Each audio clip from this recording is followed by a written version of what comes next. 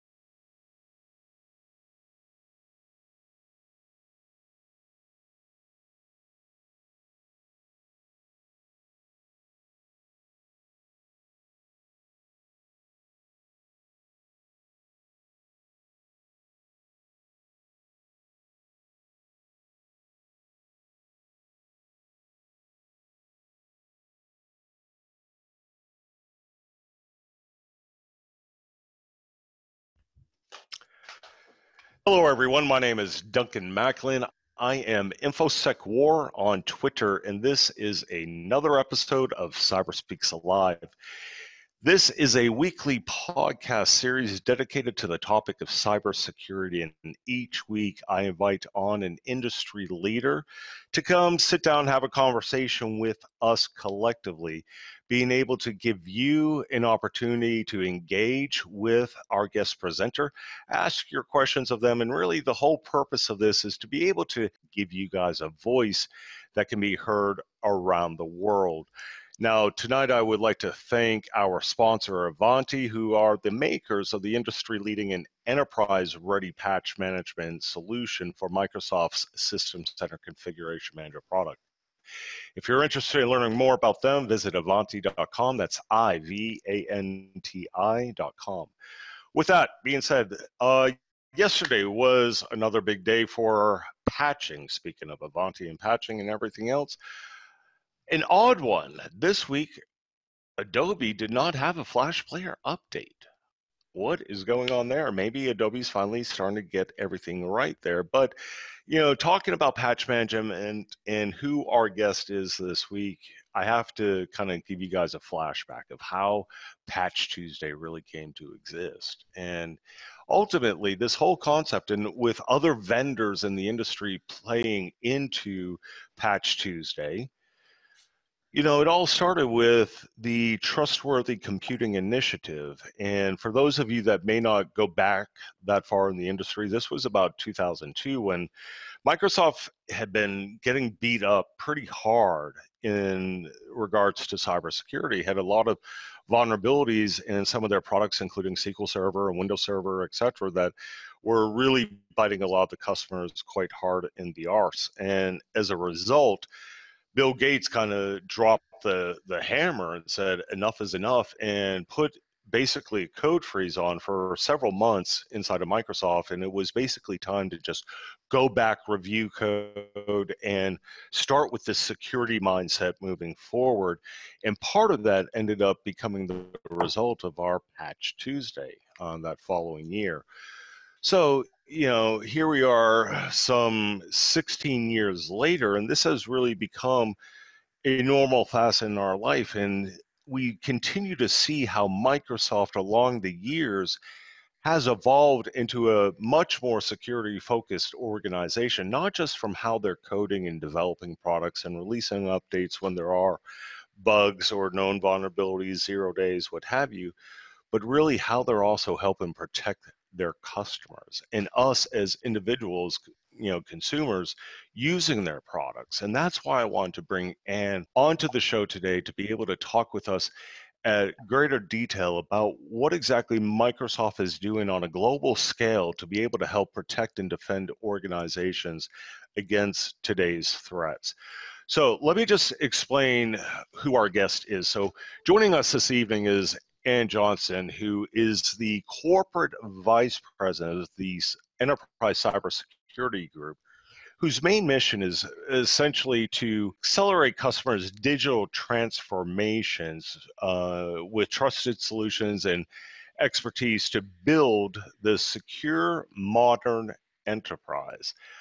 She also leads the global security incident response practice for Microsoft customers.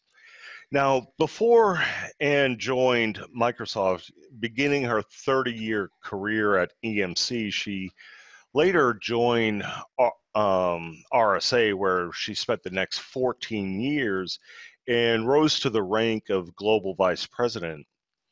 Now, from there, Anne went on to Qualys, where she was the company's president and CEO, helping customers with their cloud security and compliance solutions. After that, she joined Boundless, which was or is an open source geospatial software and services company. And then, of course, left there and joined Microsoft a few years back. Tonight, she's joining us live here on CyberSpeaks Live. So with that, no further ado, allow me to introduce Anne Johnson. Anne, thank you for coming on. How are you doing? Duncan, thank you for having me. I really do appreciate it. I know we've been trying to get this together for since the beginning of the podcast. So I'm looking forward to it. I'm looking forward to the next 40 minutes or so that we have together. Absolutely, and thank you so much. And yeah, it has been an interesting journey trying to get to this point, but once again, thank you for coming on. One of the things that I do like to do with each of our guests is just kind of get to know you a little bit better and have a little fun here. So can you tell us maybe something about yourself that the audience may not otherwise know about Anne Johnson? Oh, let's see. I maintain a fairly public profile. If you follow me on Twitter, I'm not. There's a lot that's known, but I'll tell you the interesting factoid. I actually attended college on a speech and debate scholarship because I was a national champion in both high school and in college. Which people, say, what? And I'll tell them, I said, well, I was literally recruited, much like you would recruit an athlete, to go to a college that had a world-class program. And that's something that people find fascinating. So I'm in serious trouble is what you're telling me here. Is that right? Not at all. Okay, I won't try to debate you on anything. I'll leave it at that. You win. So I talked earlier about, how basically, I'm going to be blunt. Microsoft was just the whipping boy when it came to security. They were the black sheep of the industry, 16, 17 years ago, when we had SQL Slammer and Melissa and all the other ones that were just beating you guys up back then. But today, to look at you guys, it's like a complete 180, and you guys are now leading the industry in so many different areas of cybersecurity. And I'm not just talking about Gartner and Forrester and those. I mean, in public opinion, you have just risen through the ranks. Can you kind of tell me how this transformation took place and why it is that Microsoft is where they're at when it comes to global cybersecurity today? Yeah, I think it's an interesting transformation, right? Because I started in security in 2000. I started with a company called RSA Security then. And I remember, the Microsoft of that era was a very different company. And Bill Gates, introduced trustworthy computing and wrote a memo about secure software development life cycles in 2002.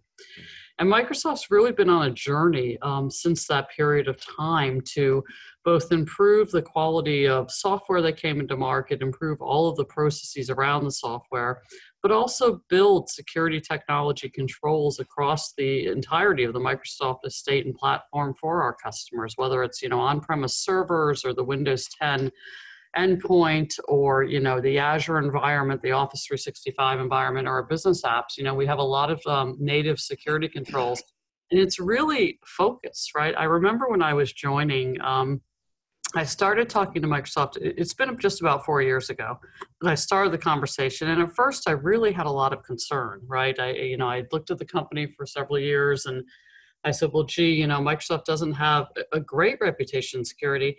And the leadership at the time said, look, we have a lot of investment from humans. And, right now we have 3,500 security engineers and we're investing a lot of money. It's over $1 billion in spend now on, our customer security, right? And we really need to make certain that everyone understands that. So from a customer standpoint, our partners understand our capabilities, and that we're actually telling them what is natively built into their software and helping them be successful with it. And that really was the mission that, I accepted when I came on board. And it's been a great journey because it's real. The investment is there. Incredibly talented people, right? I am really thrilled every day with the quality of the people I am able to work with. And we do have a customer obsession, related to all of our solutions, but particularly related to security and making sure that we're helping customers, as they go on their journey to change their business, we're giving them the confidence they can do it securely. So it's a lot of focus, it's a lot of investment, and it's a lot of having, the right talent, right? And truly listening to our customers and understanding what they need. Absolutely. So just listening to you, I'm thinking time frame and where we're at right now and what that journey looks like. So you guys are kicking off a new fiscal. I know just from having been a partner with Microsoft for 2+ decades now, that typically comes with a charge for the new fiscal year. What can we expect? What is the theme that Microsoft is focused on in this coming year? And what are some of the things around cybersecurity that tie into your direction? So Microsoft is focused really on our customer success. And that's, Satya has done a lot. And I've only been here during the Satya era, but he's done so much to really transform the company as a whole and become a very customer-obsessed organization. And it shows up in everything that we do. If you think about the cybersecurity space specifically, we want to focus this year on security, but we also want to focus equally on compliance and on identity solutions for our customers. And you'll see us talking a lot about those three things as equal peers to keeping our customers safe, right, as they transact.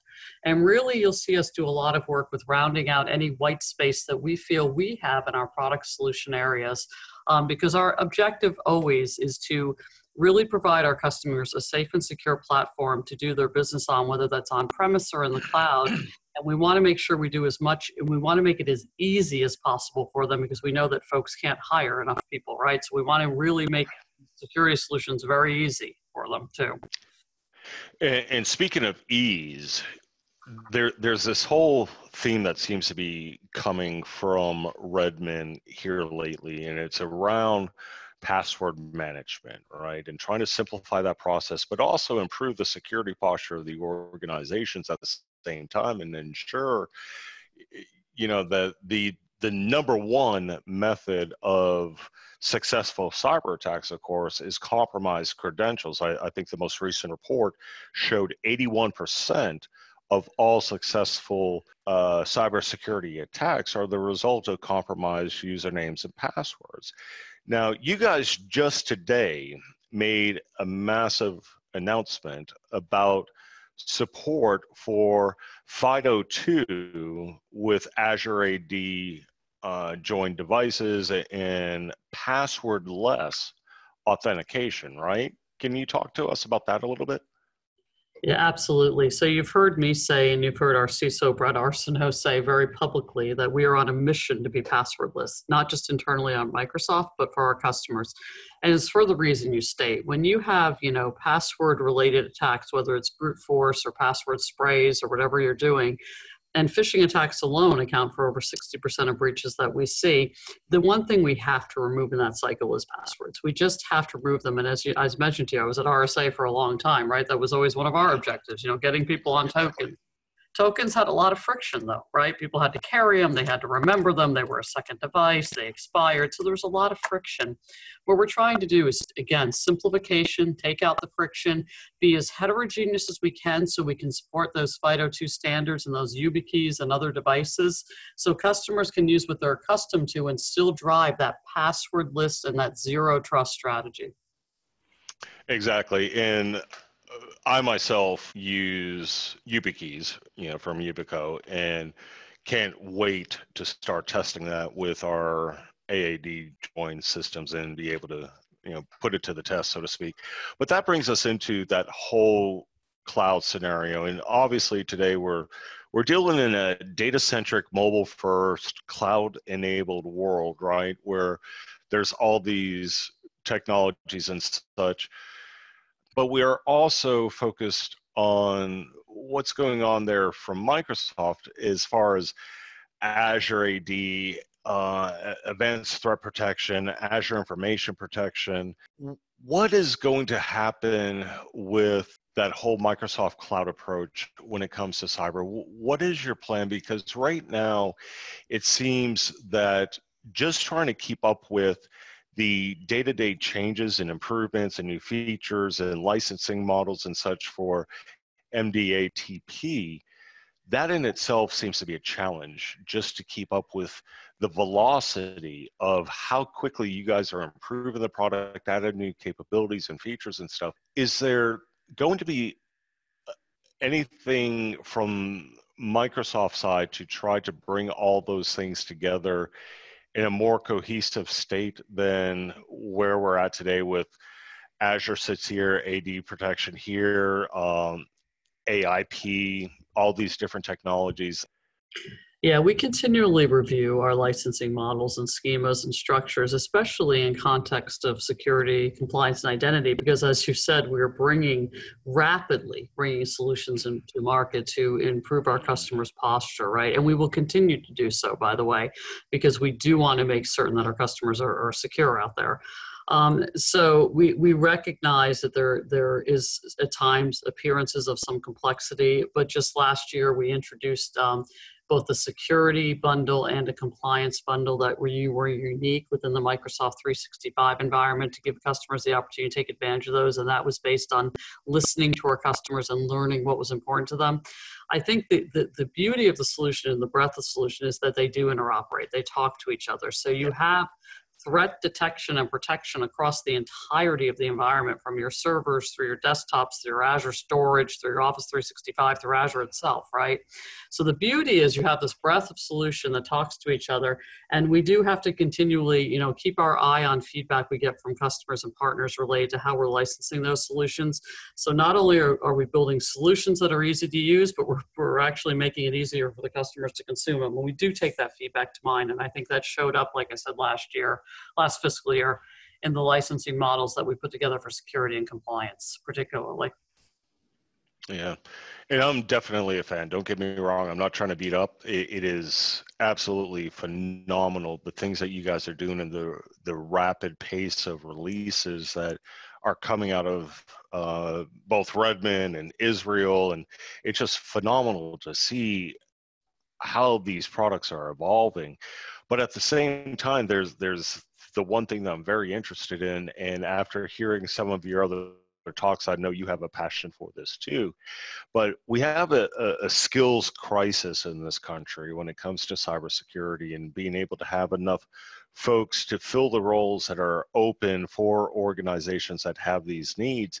And the only thing that I can think of is that we're going to have to get better about incorporating machine learning and artificial intelligence into these products to be able to help organizations do more with less, right?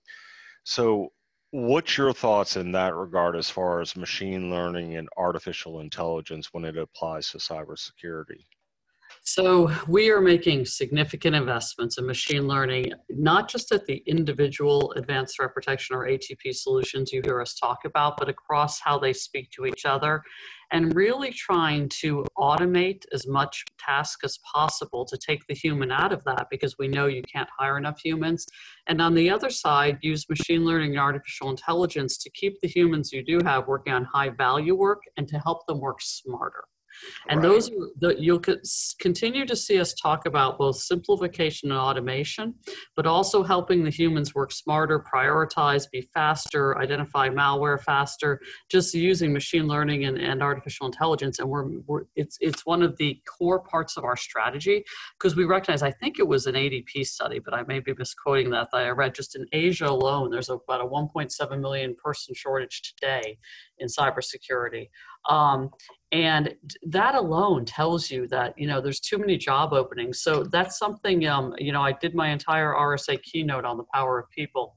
And I talked a lot about just helping people work smarter. We know the combination of machine learning, artificial intelligence, plus humans is the best outcome.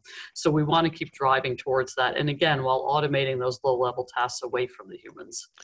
Absolutely, and I don't think there's a single SOC analyst out there that's going to say, anything otherwise, because obviously we want to be involved in more value-driven activities, right? Let's not get dragged down in the mundane stuff that can be automated or at least handled by some type of machine learning, artificial intelligence, process automation, orchestration, whatever the case may be.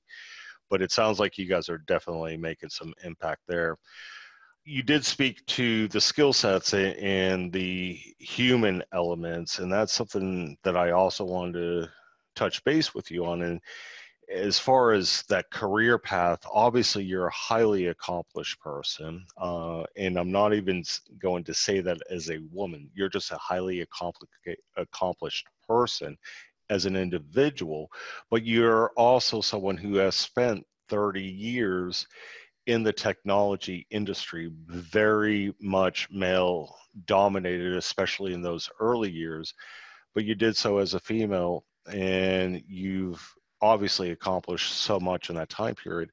What's your secret to success? What can you share with others that are out there with an interest in technology, whether if it's cybersecurity or not, and helping them, develop their career path and understand what some of those challenges and struggles may be and how to overcome them, hopefully?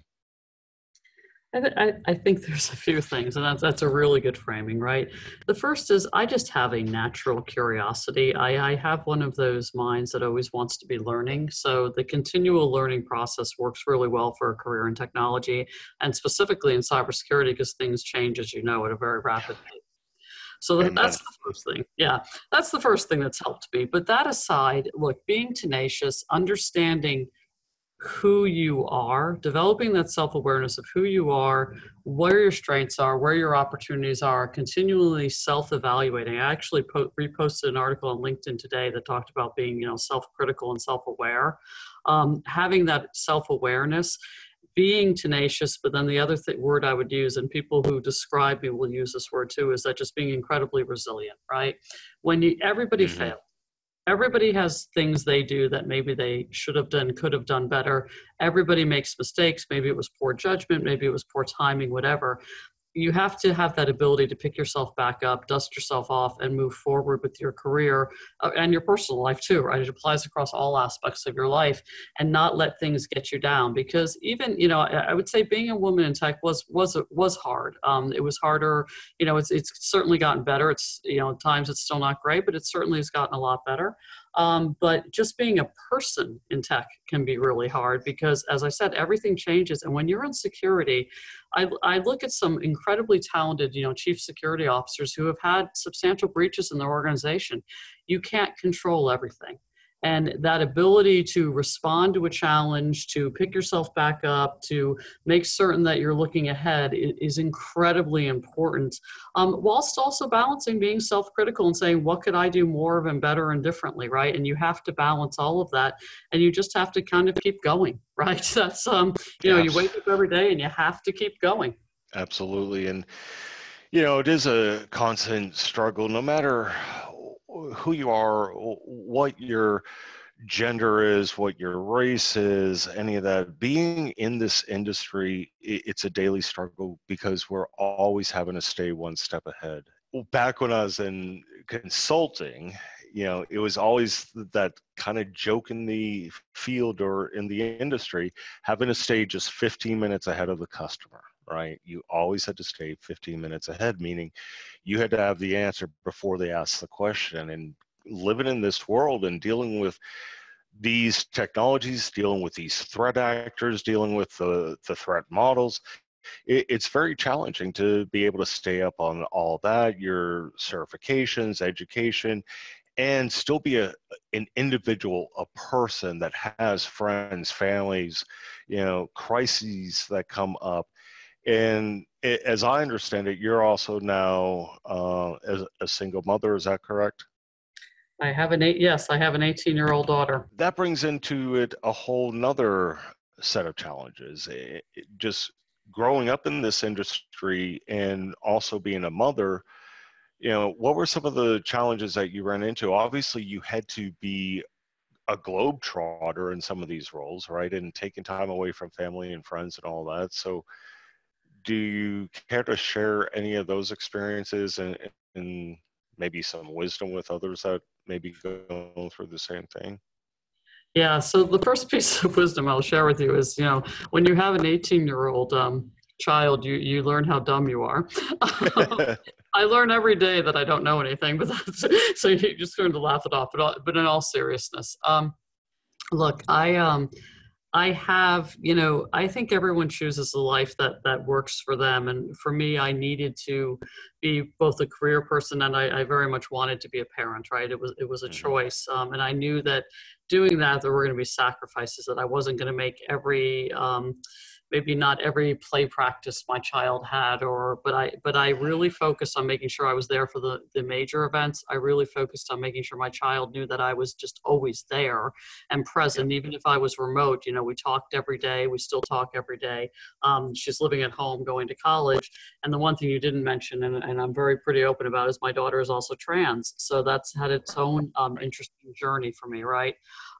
So it's just been the child, regardless of whether you work or you stay at home with your children. I think the most important thing for them to know is that you love them and that you're there for them and they can rely on you and they can count on you, right?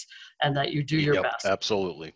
And that you're doing your best. And I think if you ask my child, she would say that. And I'm also pretty open and honest with her about mistakes I've made, right? So, things I could have done differently, because I think it's important for her to understand that I'm human too, because that gives her the space to make mistakes also, by the way. So I would say it's been challenging. It was, I think it was more challenging when she was younger.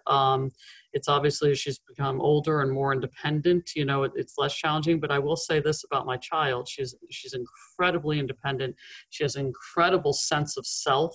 And I'm really proud of her, right? And whatever journey her life takes, it'll be the right journey for her, because she absolutely knows who she is and what she wants. She got a very strong personality. Can't imagine where she got that. I can't either.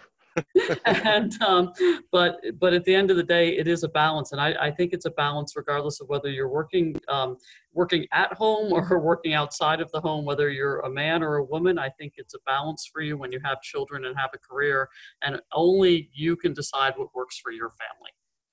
Absolutely. And I did purposefully let you bring that forward regarding your child. I too have a lesbian daughter, grown, 20 years old, came out when she was 13 or 14, I can't remember, but very supportive of it.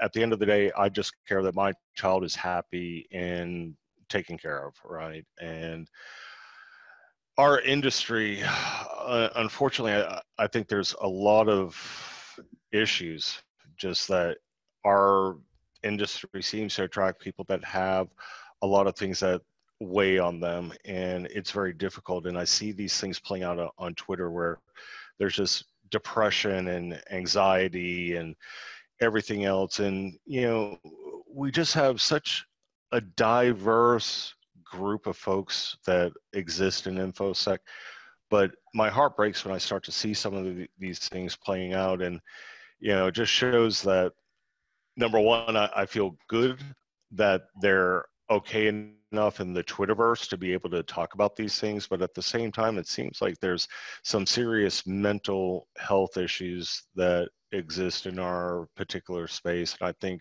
maybe some of the stress of what we do on a day-to-day basis plays into that. But I know this is one of the things that you've taken on personally within Microsoft, probably due to the same challenges that I was just talking about with, how we're so stressed in what we do.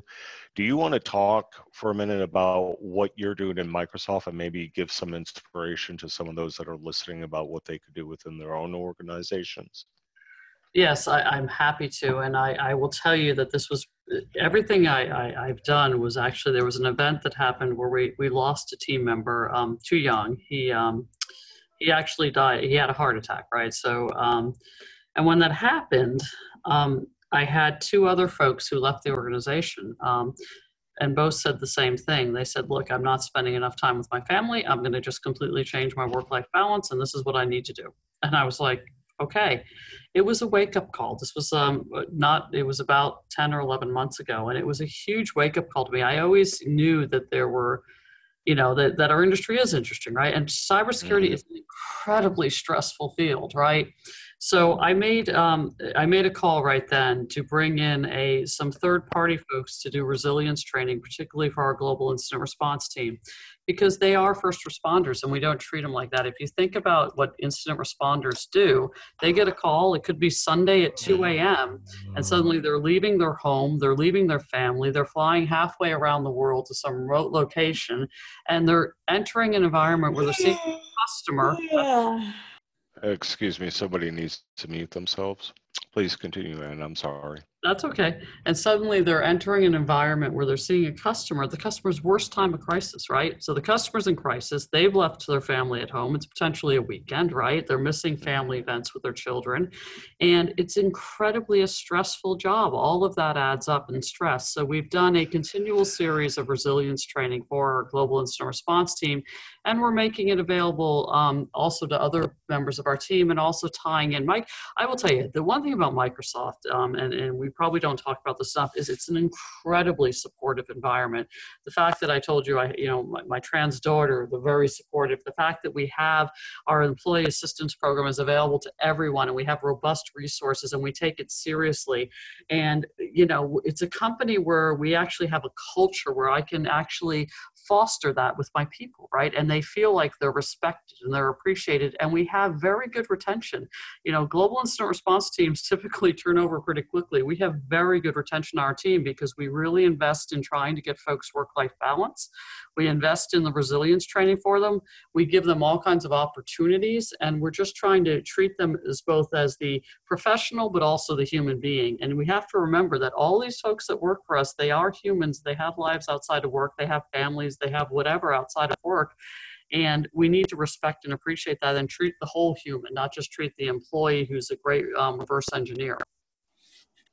Yeah, that's excellent. I'm just taken back for a minute thinking about everything you're saying, and the origin of that is a team member having a heart attack. Folks, if you're out there and dealing with stress and have issues going on in your life, from one of my previous episodes that I came out recently with something that I've been hiding for the past 3 years about my physical condition. And it's one of those things where I didn't feel comfortable enough because I was afraid of the repercussions. You have to be able to create a safe environment for people to be able to feel like it's okay to say, I need help. It's okay to say, I'm suffering from X, Y, or Z, and it'd be all right. We need to shake off that shame of what's going on with us personally, and recognize the fact that sometimes we just need a hand, and it's okay, whatever you're going through, and it's okay to ask for help, and it's okay to give it too. Take time to reach out to those folks, or to just reach out to that person that maybe you haven't heard from in a while because you don't know what may be going on in their life. But thank you for that, Ann. So before I open it up for some Q&A, if you had to offer one piece of advice, maybe one thing that organizations could do that involves Microsoft to help protect and defend their organization, what would that be? Use MFA, use multi-factor authentication. Okay. That's the same advice I give everyone. Now, that's kind of a broad stroke though, right? So multi-factor authentication, that could mean a lot of things depending on what you're using. So is there a specific recommendation? Now, we may be or talked about the announcement with FIDO2. Now that is in preview mode right now, but are there some two-factor authentication or multi-factor authentication options available from Microsoft right now? Let's say just for the general user even. So there's a couple things. One, we have Windows Hello for Business. That's what we use, by the way, internally. It's a great biometric authentication scheme. You have the Azure Authenticator that's available on most mobile devices. I think for pretty much every standard platform that you could think would be using the Azure Authenticator. We also, we support both FIDO. We support FIDO and now FIDO2 devices. But I'm going to tell you this, Duncan. I'll take my Microsoft hat off for 1/2 second. I candidly almost don't care what multi-factor authentication scheme you use, as long as you stop using passwords. Now, I prefer it to you to be one of ours and be fully integrated, but at the end of the day, the one thing that customers could do to make themselves more secure is to have 100% of their employees using something other than passwords for authentication. Agreed. However, because we know that's going to be a slow process, right? It's not going to be an overnight thing. People are not going to give up 30 years of tradition and embedded applications and everything else. So with that, knowing that, at least if you are going to continue down the password road or have to for interim purposes, make sure that you're using strong passwords, a password manager, pass phrases even, which go even further in the complication scheme for entropy. But at the end of the day, yes, I think we are starting to see that light at the end of the tunnel where passwords will be a thing of the past. And it's something that I am looking forward to. So with that, we only have a couple minutes here. So I am going to open it up, and you're okay still to be able to take a few questions maybe? I am. I have it we have about 5 to 7 minutes, so we're good. All right, great. So with that, if you do have a question for Ann, feel free at this moment to go ahead, unmute your line, politely ask, make sure we're not stomping on each other. Get those questions out there. Also, if you just want to make comment to Ann about Microsoft, her appearance here, give her some kudos, that's welcomed as well.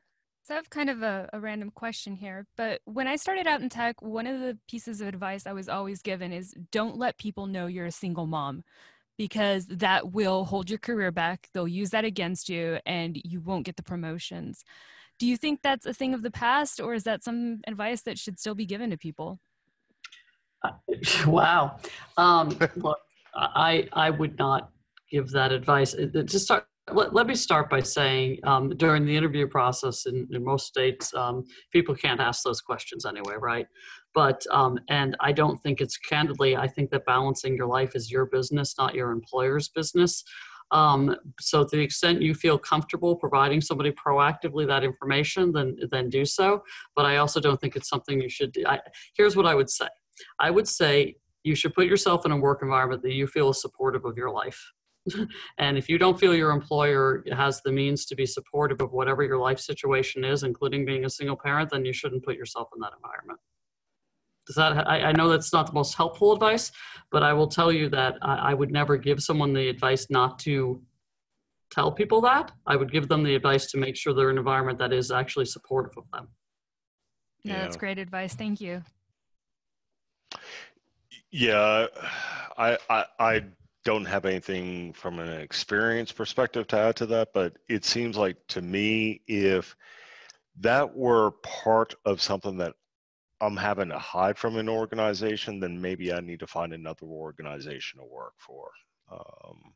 That's just unbelievable that would be a consideration. So with that, any other questions for Ann? Carol, do we have anything in chat that I've missed? All right then, with that, Ann, I want to thank you so much for coming on this evening and having this dialogue with us. It is so much appreciated. Give you an opportunity, is there anything that you're involved in, anything that you're doing that you would like to give a shout out to? Yeah, there's two things actually. We do a lot of work in the U.S. with the Security Advisor Alliance. I think you may or may not be familiar with it, but we do hackathons throughout the U.S. in economically disadvantaged schools from 7th grade to 12th grade to try to get kids interested in cybersecurity careers. It's an incredible. Yeah, it's an incredible organization. And the other thing is, I always like to talk about Microsoft's transitioning skills program for transitioning U.S. Military, active duty military members through our MSSA program. We do have a cybersecurity track, so it's something, folks, that if you're looking to transition from your military career, we love bringing veterans on board. I have several, many, I would say at this point, on the Global Incident Response team. So for those two, how can they get more information? For the Security Advisor Alliance is online, and I'm gonna, since we have a second, let me just look because I have to find their Twitter account here real quick, and I'll tell you. It's okay, but it's Security Advisor Alliance. I'm sure our folks are able to Google dork that pretty easily. And then the other one where they're doing the hackathons for the junior and high school kids? That's Security Advisor Alliance. And then we have then we have what's called MSSA, and that is on Microsoft's website. So Microsoft's Software and Services Academy. Okay, Academy that's MSSA. For the transitioning military. Correct. Excellent. That's fantastic. I love seeing organizations that try to take our prior military into cybersecurity. Obviously, with us being very close to the San Antonio area, we see a lot of that going on here just because of the military base here. So fantastic. Okay. I'm sorry, Duncan. It looks like somebody put both the links in the chat window. Michelle Foley put the Security Advisor Alliance, and Ryan Macabad put MSSA in there. Oh, fantastic. Thank you. And we will grab those and make sure that we include them in the show notes with this episode. Excellent. Okay, with that, thank you so much, Anne, for coming on. We do appreciate it. We are out of time, so I'm going to go ahead and let you go. I have a couple of show notes just for those that are still listening. Coming up next week, we will be joined by the one and only Troy Hunt of Have I Been Pwned. He will be joining us all the way from Sydney, Australia. After that, dealing with some of the security issues that we're going to be talking about, obviously, with Troy Hunt, with data breaches and personal information protection, all those kinds of things. The following week, I will be joined by the director of the documentary film The Creepy Line, Mr. M.A. Taylor will be joining us. So you have a couple weeks. If you'd like to, go ahead and watch that. You can catch it on iTunes or Amazon Prime Video. Again, the title, The Creepy Line, and it's essentially a documentary film talking about Facebook, Google, and some of the security issues that we may need to be alerted to there. So with that, again, I want to thank Ann Johnston for joining us this evening and our sponsor, Ivanti, for their support. And this is Duncan Macklin, InfoSec War, signing out. Thank you for joining us. Thank you for joining us on this episode of Cyber Speaks Live. Remember to visit our blog at cyberspeaks.com to sign up for our newsletter of upcoming episodes and special guest co-hosts. If you'd like to be a guest co-host or sponsor the show, please email us at speakup@cyberspeaks.com. That's all for this week. And as always, stay safe and secure out there.